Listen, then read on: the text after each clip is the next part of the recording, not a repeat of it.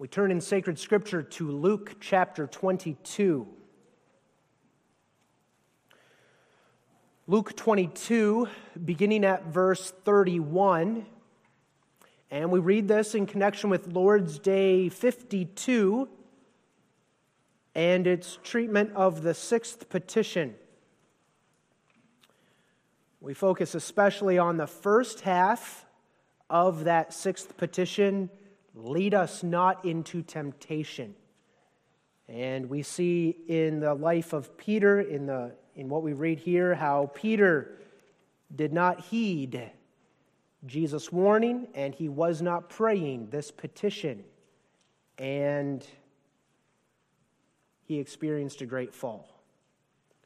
Luke chapter 22, beginning at verse 31. And the Lord said, Simon, Simon, behold, Satan hath desired to have you, that he may sift you as wheat. But I have prayed for thee, that thy faith fail not. And when thou art converted, strengthen thy brethren. And he said unto him, Lord, I am ready to go with thee, both into prison and to death. And he said, I tell thee, Peter, the cock shall not crow this day before that thou shalt thrice deny that thou knowest me. And he said unto them, When I sent you without purse and scrip and shoes, lacked ye anything? And they said, Nothing. Then said he unto them, But now, he that hath a purse, let him take it, and likewise his scrip. And he that hath no sword, let him sell his garment and buy one. For I say unto you, that this that is written must yet be accomplished in me.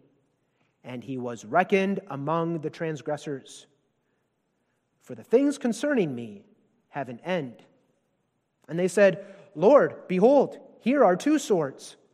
And he said unto them, It is enough. And he came out and went, as he was wont, as was his practice, as he was accustomed to do, as he was wont, to the Mount of Olives. And his disciples also followed him. And when he was at the place, he said unto them, Pray that ye enter not into temptation. And he was withdrawn from them about a stone's cast, and kneeled down and prayed, saying, Father, if thou be willing, remove this cup from me. Nevertheless, not my will, but thine be done. And there appeared an angel unto him from heaven, strengthening him. And being in an agony, he prayed more earnestly, and his sweat was, as it were, great drops of blood falling down to the ground. And when he rose up from prayer and was come to his disciples, he found them sleeping for sorrow, and said unto them, Why sleep ye? Rise and pray, lest ye enter into temptation. And while he yet spake, behold, a multitude, and he that was called Judas, one of the 12, went before them, and drew near unto Jesus to kiss him. But Jesus said unto him, Judas, betrayest thou the Son of Man with a kiss? When they which were about him saw what would follow, they said unto him, Lord, shall we smite with the sword? And one of them smote the servant of the high priest, and cut off his right ear. And Jesus answered and said, Suffer ye thus far.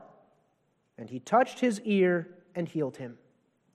Then Jesus said unto the chief priests and captains of the temple and the elders which were come to him, Be ye come out as against a thief, with swords and staves? When I was daily with you in the temple, ye stretched forth no hands against me. But this is your hour and the power of darkness. Then took they him and led him and brought him into the high priest's house. And Peter followed afar off. And when they had kindled a fire in the midst of the hall and were set down together, Peter sat down among them. But a certain maid beheld him as he sat by the fire, and earnestly looked upon him, and said, this man was also with him." And he denied him, saying, "Woman, I know him not." And after a little while another saw him and said, "Thou art also of them." And Peter said, "Man, I am not." And about the space of 1 hour after, another confidently affirmed, saying, "Of a truth, this fellow also was with him, for he is a Galilean." And Peter said, "Man, I know not what thou sayest." And immediately, while he yet spake, the cock crew. And the Lord turned and looked upon Peter. And Peter remembered the word of the Lord, how he had said unto him, "Before the cock crow, thou shalt deny me thrice." And Peter went out and wept bitterly. So far we read God's holy and infallible word. It's on the basis of that passage of Scripture and on the basis of many passages of Scripture that we have the teaching of Lord's Day 52 of the Heidelberg Catechism, found on page 27 in the back of the Psalter. And we just read question and answer 127 this morning.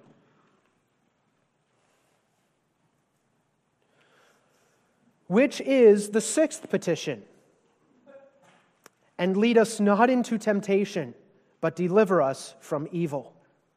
That is, since we are so weak in ourselves that we cannot stand a moment, and besides this, since our mortal enemies, the devil, the world, and our own flesh, cease not to assault us, do thou therefore preserve and strengthen us by the power of thy Holy Spirit, that we may not be overcome in this spiritual warfare, but constantly and strenuously may resist our foes, till at last we obtain a complete victory. Beloved congregation of our Lord Jesus Christ, this sixth petition that we look at this morning is closely related to the fifth petition we looked at last week. And that's because both the fifth petition and the sixth petition have to do with our sin. Together, the fifth petition and the sixth petition have to do with the two different aspects of our sin. As we saw last week, the fifth petition is a prayer for the forgiveness of sins. In the fifth petition, we confess that we have sinned against God, and we are sorry for our sin.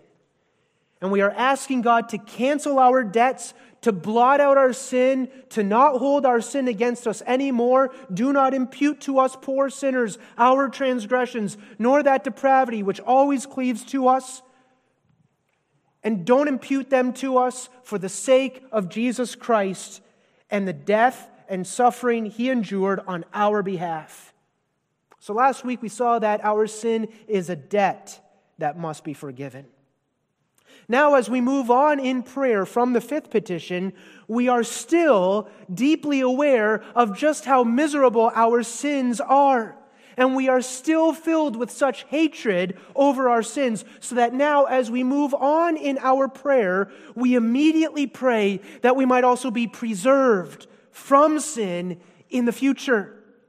We immediately plead with God that by His grace, He preserve us from falling into sin again. That's the sixth petition. Having gone through the sorrow of having to confess our sin and ask forgiveness, immediately in the sixth petition we pray, Lord, I don't want it to happen again. So in the fifth petition we are praying for the deliverance from the guilt of our sin. Catechism students, the guilt of our sin. And here now in the sixth petition, we are praying for God to deliver us from the power of sin and the pollution and corrupting influence of sin. In the fifth petition, we pray that God would justify us, that He would declare us righteous, that He sees us as righteous in Christ. He cancels our sins. He justifies us. And now here in the sixth petition, we pray that God might sanctify us. He might make us holy, cleanse us, and keep us from falling into sin again. And these two petitions go together. Just as much as justification and sanctification always go together, And always in that order, justification first, sanctification following. So it is here in the Lord's Prayer. The fifth petition and then the sixth petition. The one who truly prays for the forgiveness of sins will also be the one who truly yearns for the strength and the grace needed to put that sin away and resist it and be preserved from that sin. That's what we look at this morning. And through the painful experience of Peter, we're going to see that this is a petition that we so desperately need because we are so weak in ourselves and our enemy is mighty. We take as our theme, praying not to be led into temptation. Praying to our Father not to be led into temptation. And we look at that theme under 3 points. First, we look at the meaning. Second, we look at the need. And then third, we look at the answer. Sometimes there is a little bit of confusion about this petition. I think especially for us as children and young people, what does it mean that God would not lead us into temptation? Well, let's first get a few things clear about what we are not praying for, what this petition does not mean. First of all, in this petition, we are not praying that we would never be tempted. The fact is, temptations are a reality of this life, and we all know that. We've been looking at James recently. My brethren, count it all joy when you fall into diverse temptations. We are not praying here that we would be able to slide through life without experiencing any temptation. That's just not a reality. Now, ultimately, in this petition, we are praying that God would come quickly and bring us to glory. And in that sense, I suppose we are praying that God would deliver us from all temptation, take us to heaven where we will experience temptation no more, where there will be no more enticement to sin. And yet I hope we understand while we remain on this earth, we have our sinful natures, we live in the midst of a wicked world, the devil continues to roam about as a roaring lion, seeking whom he may devour. There will be temptations. And God uses our battles against temptations to test us and to make us stronger Christians and to strengthen our faith, that we might grow in patience, so that patience might have her perfect work, that we might be spiritually mature. So in this petition, we are not praying that we would never be tempted. Second of all, in this petition, we are not implying that God himself is the one who tempts us. That might be how it sounds, but that's not what it is. The fact is, God does not tempt people to sin, as James writes. We'll look at that in our next sermon. God cannot be tempted, neither tempteth he any man. God tests his people, he tries his people, but God does not entice them to sin and make sin look attractive. Of course not. God is always the one who warns against sin, who commands us to flee from sin and eschew it with our whole heart. So in this petition, we are not praying that we would never be tempted, and we are not implying that God himself is the one who tempts us to sin. Now, looking at that, having looked at that, in order to understand this petition properly, we need to remember and pay attention to a few important things. First, we need to pay attention to the language of this petition. Lead us not into temptation. The language is not, do not tempt us. The language is, don't lead us into temptation. And that word lead means to carry into or to bring into. Father, do not carry us into temptation. We'll explain that more fully in a moment. Second, we need to remember that God is the sovereign one. And God is in control of everything. He is in control of even all the temptations we face in life. It doesn't mean he's the one who's tempting us, but he is the sovereign God who is in control of every temptation we experience in life. Even when we succumb to the temptation and fall into sin. God is the sovereign one. And third, we need to remember this. Without God's grace upholding us, we would immediately fall into sin. The fact is, God doesn't need to tempt us to sin in order for us to sin. All that needs to happen is for God to remove his sustaining hand from us for a moment, and we would immediately fall into sin. If God simply removes his grace from us for a moment, we would fall into temptation immediately. And so now we put all those things together, and the meaning of the sixth petition is this. Heavenly Father, do not carry us into a particular set of circumstances where we face temptation and then withhold thy grace from us and leave us to ourselves so that we have to fend for ourselves in the battle against sin. Because then we will surely fall into sin. Father, we ask, don't do that. Father, do not put me in a situation where I am left to myself to battle against temptation, because then I will fall into sin. And Father, I don't want that. Father, do not hand us over into the power of the temptation. Rather, Father, when I experience temptation, preserve me and strengthen me by thy Holy Spirit so that I endure, I persevere through the temptation, and I overcome it. Father, if it pleases thee that I experience temptation from the devil, then give me also the grace needed to endure the temptation, to be exercised in my Christian faith in such a way that I am strengthened and that I even come forth stronger from the temptation than when I entered.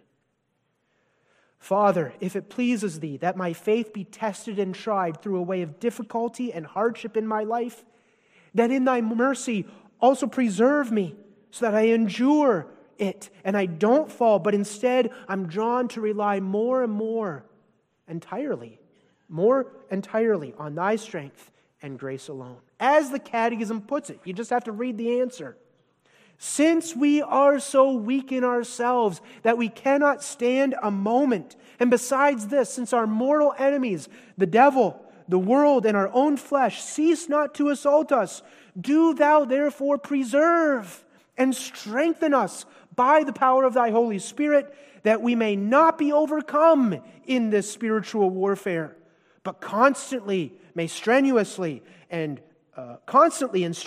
may resist our foes till at last we obtain a complete victory. And now as we consider all of this, there's something very important we have to acknowledge, and that is this: God is in control. God is in control of everything, even when we do fall into sin. He is sovereign over the temptations in our life. Now, that doesn't mean that He's responsible for our sin. We are definitely responsible for our sin. We know that, we experience that. Our sinful natures incline us to sin. But God is still in sovereign control. And so, He is also the one who is able to keep us from falling. He is the one who, with the temptation, also makes a way of escape that we might endure it.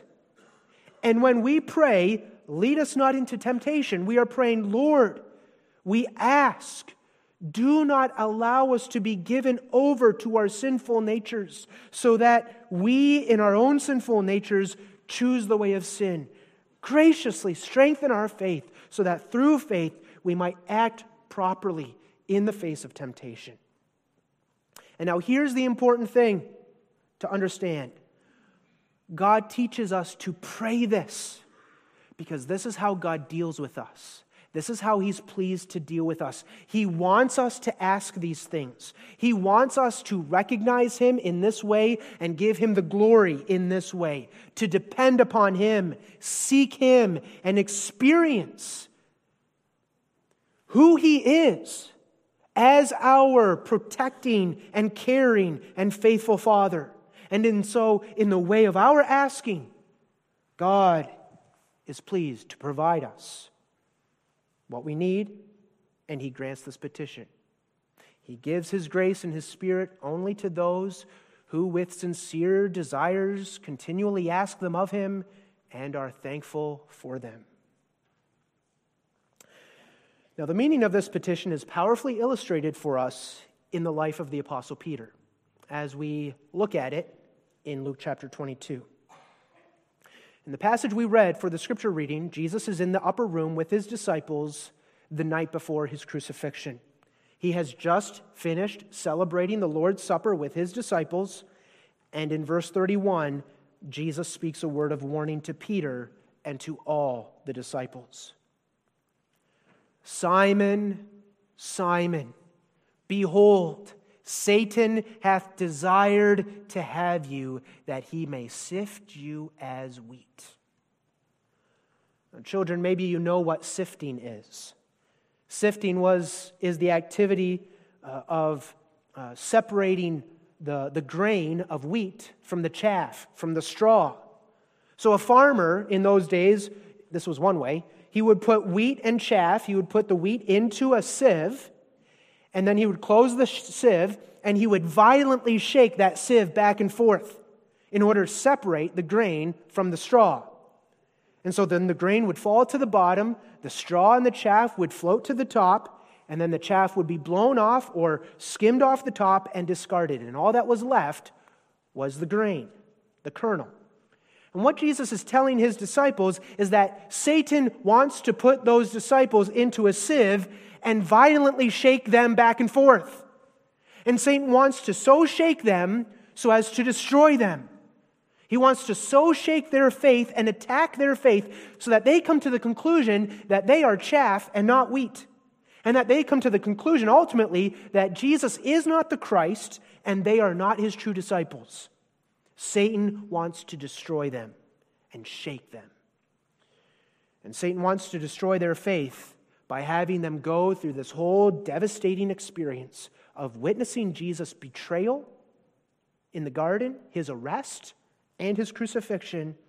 And they come to the point where they are so offended with Jesus, so offended with his behavior, that they forsake him once and for all. Just as Judas Iscariot, in this very moment, in the night, was doing that very thing. Being so offended at Jesus and forsaking him once and for all. Now notice how Jesus puts it in verse 31. Satan hath desired to have you. Literally, the idea is this. Satan has demanded to have you. And the idea is this. Satan has gone to God. And just as Satan did with Job, he has asked God for permission to have the disciples that he might shake them violently. And that's what Satan does with Peter and the disciples in this night. He wants to destroy them so that they might curse God and die. In just the same way he wanted to destroy Job. And you can almost imagine the scene. Jesus is sitting there around the table in the upper room with his 11 disciples, and there is Satan standing behind Peter and standing behind all the other disciples too, ready to destroy Peter's soul. He's already filled the heart of Judas Iscariot. He's already got Judas. He's on his way to the high priest right now, and Satan is wringing his hands, ready to destroy Peter too, one of the chief of the disciples. And again, notice how Jesus speaks to Peter. He says in verse 31, behold, Simon, Simon, behold, Peter, pay attention. Satan hath desired to have you, that he may sift you as wheat. And then in verse 32, Jesus says, but I have prayed for thee, that thy faith fail not. And when thou art converted, strengthen thy brethren. And now all of that is weighty language. In the very language Jesus uses there in verse 32, Jesus is implying that Peter will fall. He's warning Peter beforehand, Peter, you will fall. And he says it more explicitly later on. Before the cock crow 3 times, or twice, you will deny me 3 times. And how does Peter respond? Verse 33, we read, and he said unto him, Lord, I am ready to go with thee, both into prison and to death. And you see there how arrogant Peter was. Peter was not listening to the warning of Jesus. Peter thought he was ready. Peter evidently didn't need the warning of Jesus. Peter evidently didn't need the prayers of Jesus. No, everyone else might be offended of thee this night, but I won't. And then we read in the other accounts that the other disciples chimed in as well, and they said, no, Lord, we won't be offended at you either. We will all die with you. And the point of all of this is to say, Peter should have been praying the sixth petition. Peter should have been praying, Lord, don't leave me to myself. Lord, don't lead me into temptation. Lord, if I need to be tempted, then preserve me. Help me, Lord. Spare me so that I don't fall. The reality is, Peter should have been filled with a holy fear, a holy trembling, that except for the grace of God, he was capable of the greatest offenses. That's the meaning of this sixth petition. And that's the meaning of this sixth petition for us today as well. Because by nature, we are no different than who Peter was by nature. And so we also pray this petition with holy fear. We pray the fifth petition with holy sorrow and grief. And then we move on in our prayer and we pray the sixth petition with holy fear and trembling. I don't want to fall into sin, especially this sin that I've just fallen into and that I've had to confess. I hate sin. Sin is miserable. I've experienced this just now. Lord, I love thee. I want to honor thee and keep thy commandments. Keep thy servant from falling into sin. Lead me not into temptation. Don't leave me to myself. But if thou art pleased to test me and try me and lead me through a difficult way, then give me the grace to endure and persevere in faith through to the end of the trial. That's what we're praying for. The reality is, the closer you walk with the Lord, the more you will properly fear temptation. And the further away you are walking from the Lord, the less you will fear temptation and the devil. Isn't that how it is? Ask yourself, I should ask myself, when have been the times that I have fallen into sin?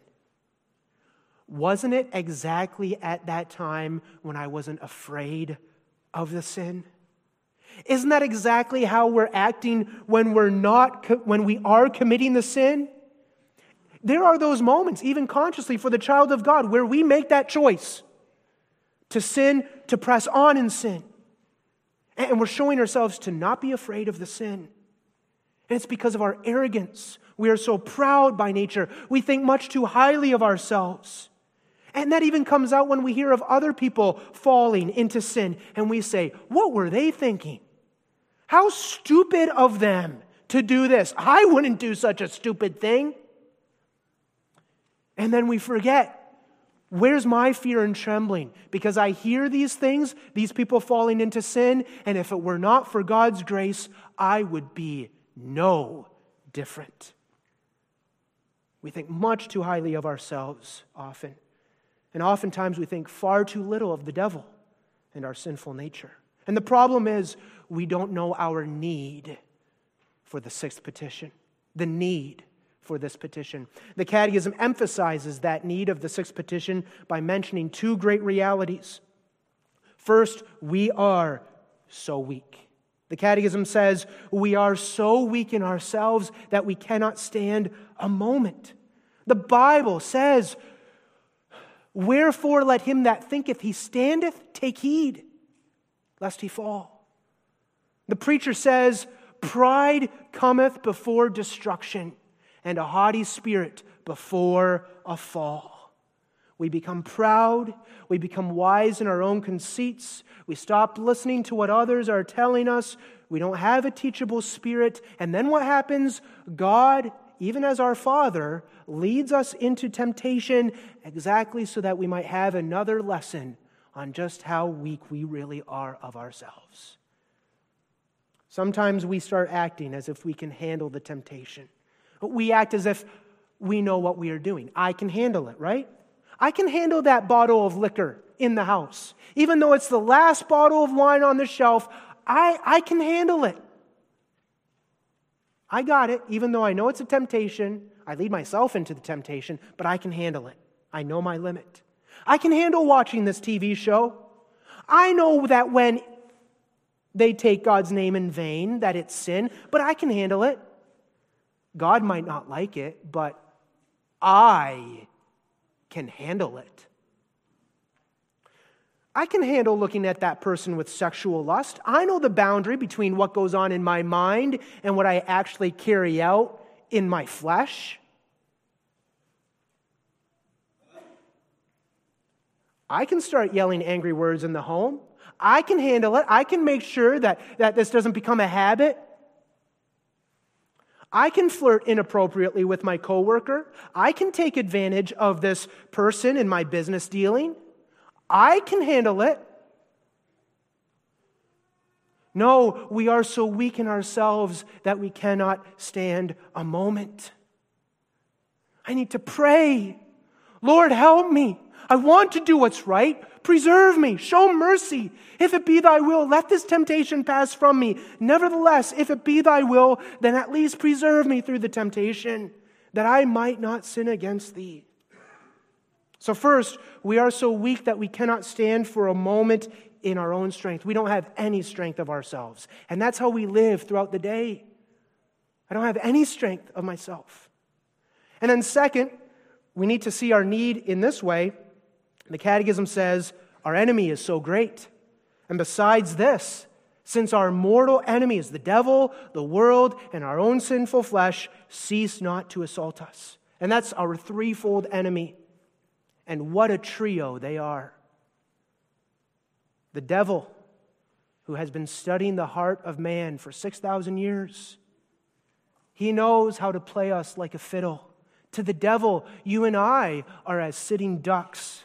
That's who Judas Iscariot was. Apart from the grace of God, we have no defenses against the devil. The wicked world is also more powerful than we think. The world is always trying to shape our thinking and desensitize us to sin and redefine our standards of holiness so that the church's standard of holiness keeps going down and down and down. And it's the influence of the world. And when the world isn't effective anymore with that temptation, then the world will start threatening the church. And that's just another form, another kind of temptation. And then there's our own flesh. And perhaps that's the worst because that's inside us. The devil and the world have a friend, have an ally right in our own flesh. And our own sinful flesh has a way of deceiving us. The heart of man is deceitful above all things and desperately wicked. Who can know it? And all these three enemies are our mortal enemies. That is, their goal is to kill us, to kill who we are as Christians and children of God. And I think we see all of that in this passage in Luke chapter 2 with Peter. First, Peter didn't know just how weak he was. In fact, Peter thought he was the exception, didn't he? That's the language he uses. Others might be offended at you. I will never be offended at you. That's how it goes. We think we are the exception. In verse 32, Peter says, Lord, I am ready to go with thee both into prison and to death. Peter thought he was ready. But he wasn't. And then second, Peter underestimated his enemy. And he underestimated just how clever the devil was in this whole event. The devil is always 3 steps ahead. You think the devil is tempting you on this side? And surprise, surprise, he's already got you walking into the ditch on this side. Because of his distractions and the way he operates. With Peter, we see that in a couple of different ways. But I think we see that especially in how Satan plays off of Peter's confidence, his arrogance. In the upper room, Peter tells Jesus that he will never be offended at Jesus. And then what happens is this. They go to the Garden of Gethsemane. Jesus tells Peter and James and John and the other disciples to pray.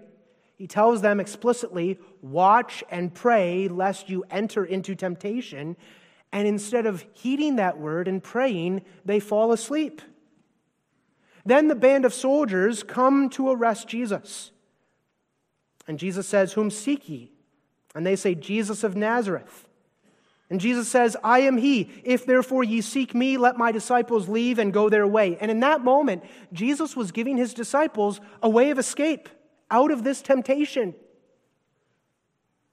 But then what happens? Well, Peter's full of arrogance, and Peter steps up, he draws his sword, and he says, Lord, I'm ready to fight. Just like I said I'd be ready to fight. He assaults the servant of the high priest, cuts off his ear, and Peter thinks he's all brave. But what he doesn't understand is that Satan in this whole event isn't concerned about a physical fight. Satan is aiming at Peter's soul, not his body. And then what happens? You go on. Jesus allows himself to be arrested. All the disciples are offended at him and run away. But what does Peter do? Peter kind of lingers and he starts following from a distance. He doesn't encourage the other disciples to stick together. He doesn't give them a time of prayer together to think about what they should do next. No, in his self-confidence, he starts following Jesus from afar off. And where does he end up? He ends up exactly in the place where his faith is going to be even more attacked. He ends up in the palace of the high priest. Peter, perhaps with John, through John, gains entrance into the palace of the high priest. And there, in the middle of the night, Peter finds himself standing by a fire, warming his hands, surrounded by whom? By the very soldiers who had just arrested Jesus.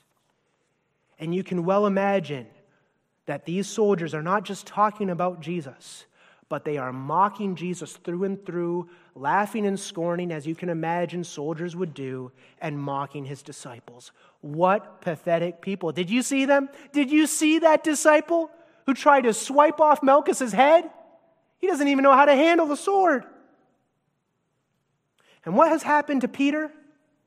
Peter has ended up right in the lion's den, right in the trap of the devil. There is Peter, the precious child of God, standing around a campfire in the company of ungodly men. Maybe they all have their beers in their hands. Maybe they're all having a jolly good time talking around the campfire. And there's Peter, the child of God, sitting in the midst of the group, in a place he has no business being.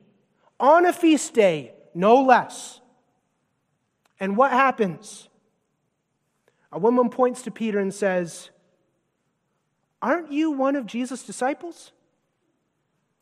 And Peter says, no, I don't know the man. What are you talking about?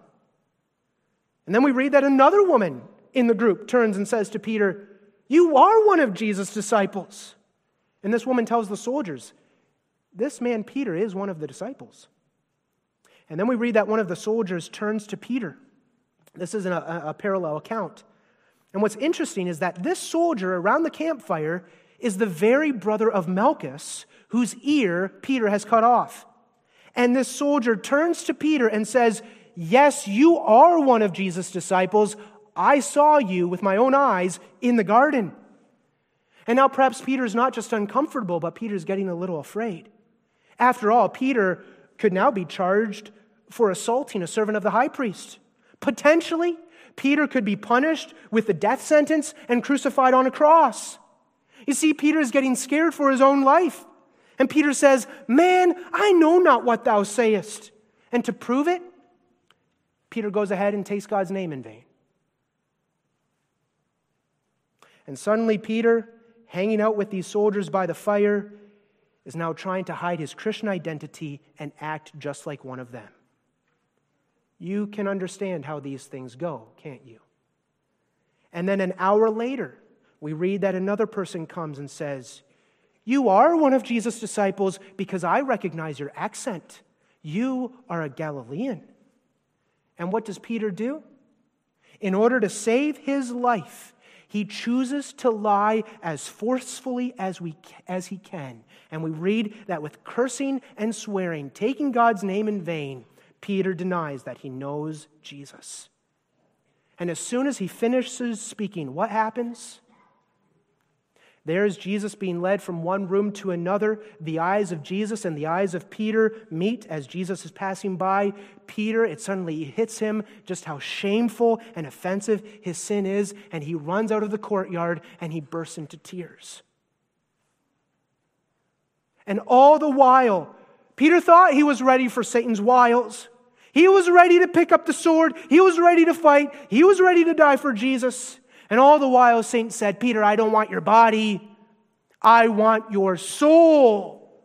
I want your spiritual life. And what happens? In order to preserve his own life, rather than die for Jesus, he denies Jesus and takes God's own name in vain. And in the whole process, he shows all of us just how weak we are and how powerful our mortal enemies are. Good thing, we might say from our perspective, to say it colloquially, good thing Jesus had prayed for him, that his faith fail not. And if we were to stand back and look at this event from one more angle, what we can also emphasize is this. And this is something we all need to appreciate more and more. Your Savior, your King, Jesus Christ, is not attractive to the flesh. Jesus is not attractive to the flesh, beloved, and yet we so desperately want him, as Peter did. We so desperately want him to be attractive to the flesh. Why did Peter fall in this event? Exactly because he was being ruled by his flesh. And Jesus, and the way that Jesus looked that night, the way Jesus behaved himself that night, was offensive to the flesh. Look at what he does. He tells Peter to put away his sword. But I'm ready to fight for you, Jesus. He allows the band of soldiers to arrest him. He doesn't defend himself at all. And from Peter's point of view, it's as if Jesus is picking and choosing all the wrong battles to fight. And Peter is flabbergasted. Peter is offended. And it's in that offended spirit that he ends up at the fire in the palace of the high priest. That's my Savior. That's my friend. He doesn't even stand up to fight with his own disciples by his side. His own disciples who are ready to live for him and die for him. And this is the thanks we get, that now these wicked soldiers are mocking us. And Peter, one of the disciples, even one of the leaders, maybe the chief of the disciples, falls into deep, shameful sin. He was warned, but he didn't heed the warning. He was taught to pray the sixth petition, but he didn't. And of all the disciples, Peter's fall was the greatest. And now if we look at ourselves for a moment, briefly, we can see we're no different than Peter, are we? If that was me, and now I hear how it went, I see how I could have done the exact same thing Peter did. Maybe I have. Maybe I have. It happened almost predictably, didn't it? It's like a parent telling their child, I'm warning you, don't do that, don't go there tonight, don't act foolishly, pray, watch and pray that you don't enter temptation. And it happens. Satan tempts us to deny Jesus.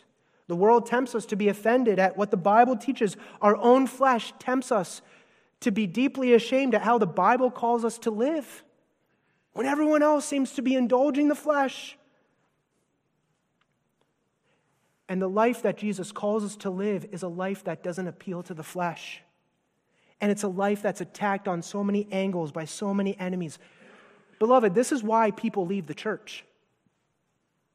Because this and everything about the Christian life doesn't appeal to their flesh. Their flesh is lustful. Their flesh is bitter.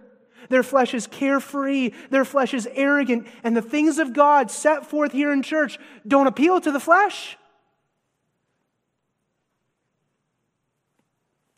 And they are offended and they walk away. And Jesus teaches us in the sixth petition, you must pray. You need to pray, lead me, lead us not into temptation, but deliver us from evil. And then we must actually live our lives consistent with that desire. There is no sin that we are not capable of committing. You and I are not the exception, beloved.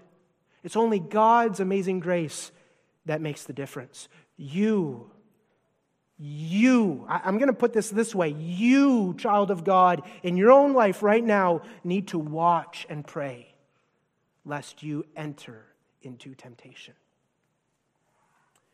But then Jesus also says, when you pray, God will answer. For the sake of Jesus Christ, God will certainly hear this petition as He has promised in His Word. Because Jesus died for our sins. And because even now Jesus is our mediator, He makes intercession for us, and He's praying that our faith fail not. And because God is, for the sake of Jesus, our God and Father, He will hear our cries. And He will help. And He will preserve in the time when you need help. After all, God is the sovereign one. Sin is not the sovereign one. Sin is not the almighty one. Satan is not the almighty one. Satan has to submit to the sovereignty of God. God is almighty. He that is in you is greater than he that is in the world. In Jesus Christ, we already have the victory over sin and the devil. God answers this prayer, beloved. That's why He teaches us to pray it. Prayer itself is the way God answers this prayer. What is prayer but reaching out to God, drawing near unto God, looking to God? And you see, Satan's whole point is to try to get you away from God, keep distance between you and God. And in prayer, we cling to God, and in the way of prayer, God is pleased to keep us from falling. He gives us more of His Spirit. He gives us more of His grace. He gives us the means of grace. He leads us in the paths of righteousness. He joyfully gives His grace and His Spirit to those who have a sincere desire for His grace and Spirit and who are continually thankful for His grace and Spirit. And then when you think about it, hasn't God been answering this prayer your whole life long since you've been a Christian? Just think, how many times already in your life has not God preserved you from falling away? You can look back on your life so far, and I can too, and we can say, I could have fallen away from the Lord at this time, and I had a powerful temptation. I could have fallen away from the Lord this time, and maybe I fell into the temptation, and I could have completely fallen away. But the Lord preserved. And then this was a strong temptation, but the Lord, I prayed, and in the way of prayer, the Lord did strengthen me, and I experienced that strength and that overcoming of sin. I prayed this sixth petition, and again, so often, even without us fully recognizing it, God is preserving us so that we're not overcome in the spiritual warfare. Through all the ups and downs of your life, God is answering this prayer. Sometimes even leading us through the valley, through the trial. God is preparing us so that when the bigger thing comes, there will be that strength of faith that He has worked in us to preserve, to persevere and endure through the trial. God knows what He's doing, even with the trial. And then through the trial, we continue to seek His grace to preserve us and protect us. Pray this petition, beloved. You know the forgiveness of sins. You know the misery of sin. You hate your sin. You don't want to do it again. This gives expression to that desire. Pray this petition, and the Lord will give you your heart's desire. Amen. Let us pray. Our Father, we thank Thee for teaching us how to pray.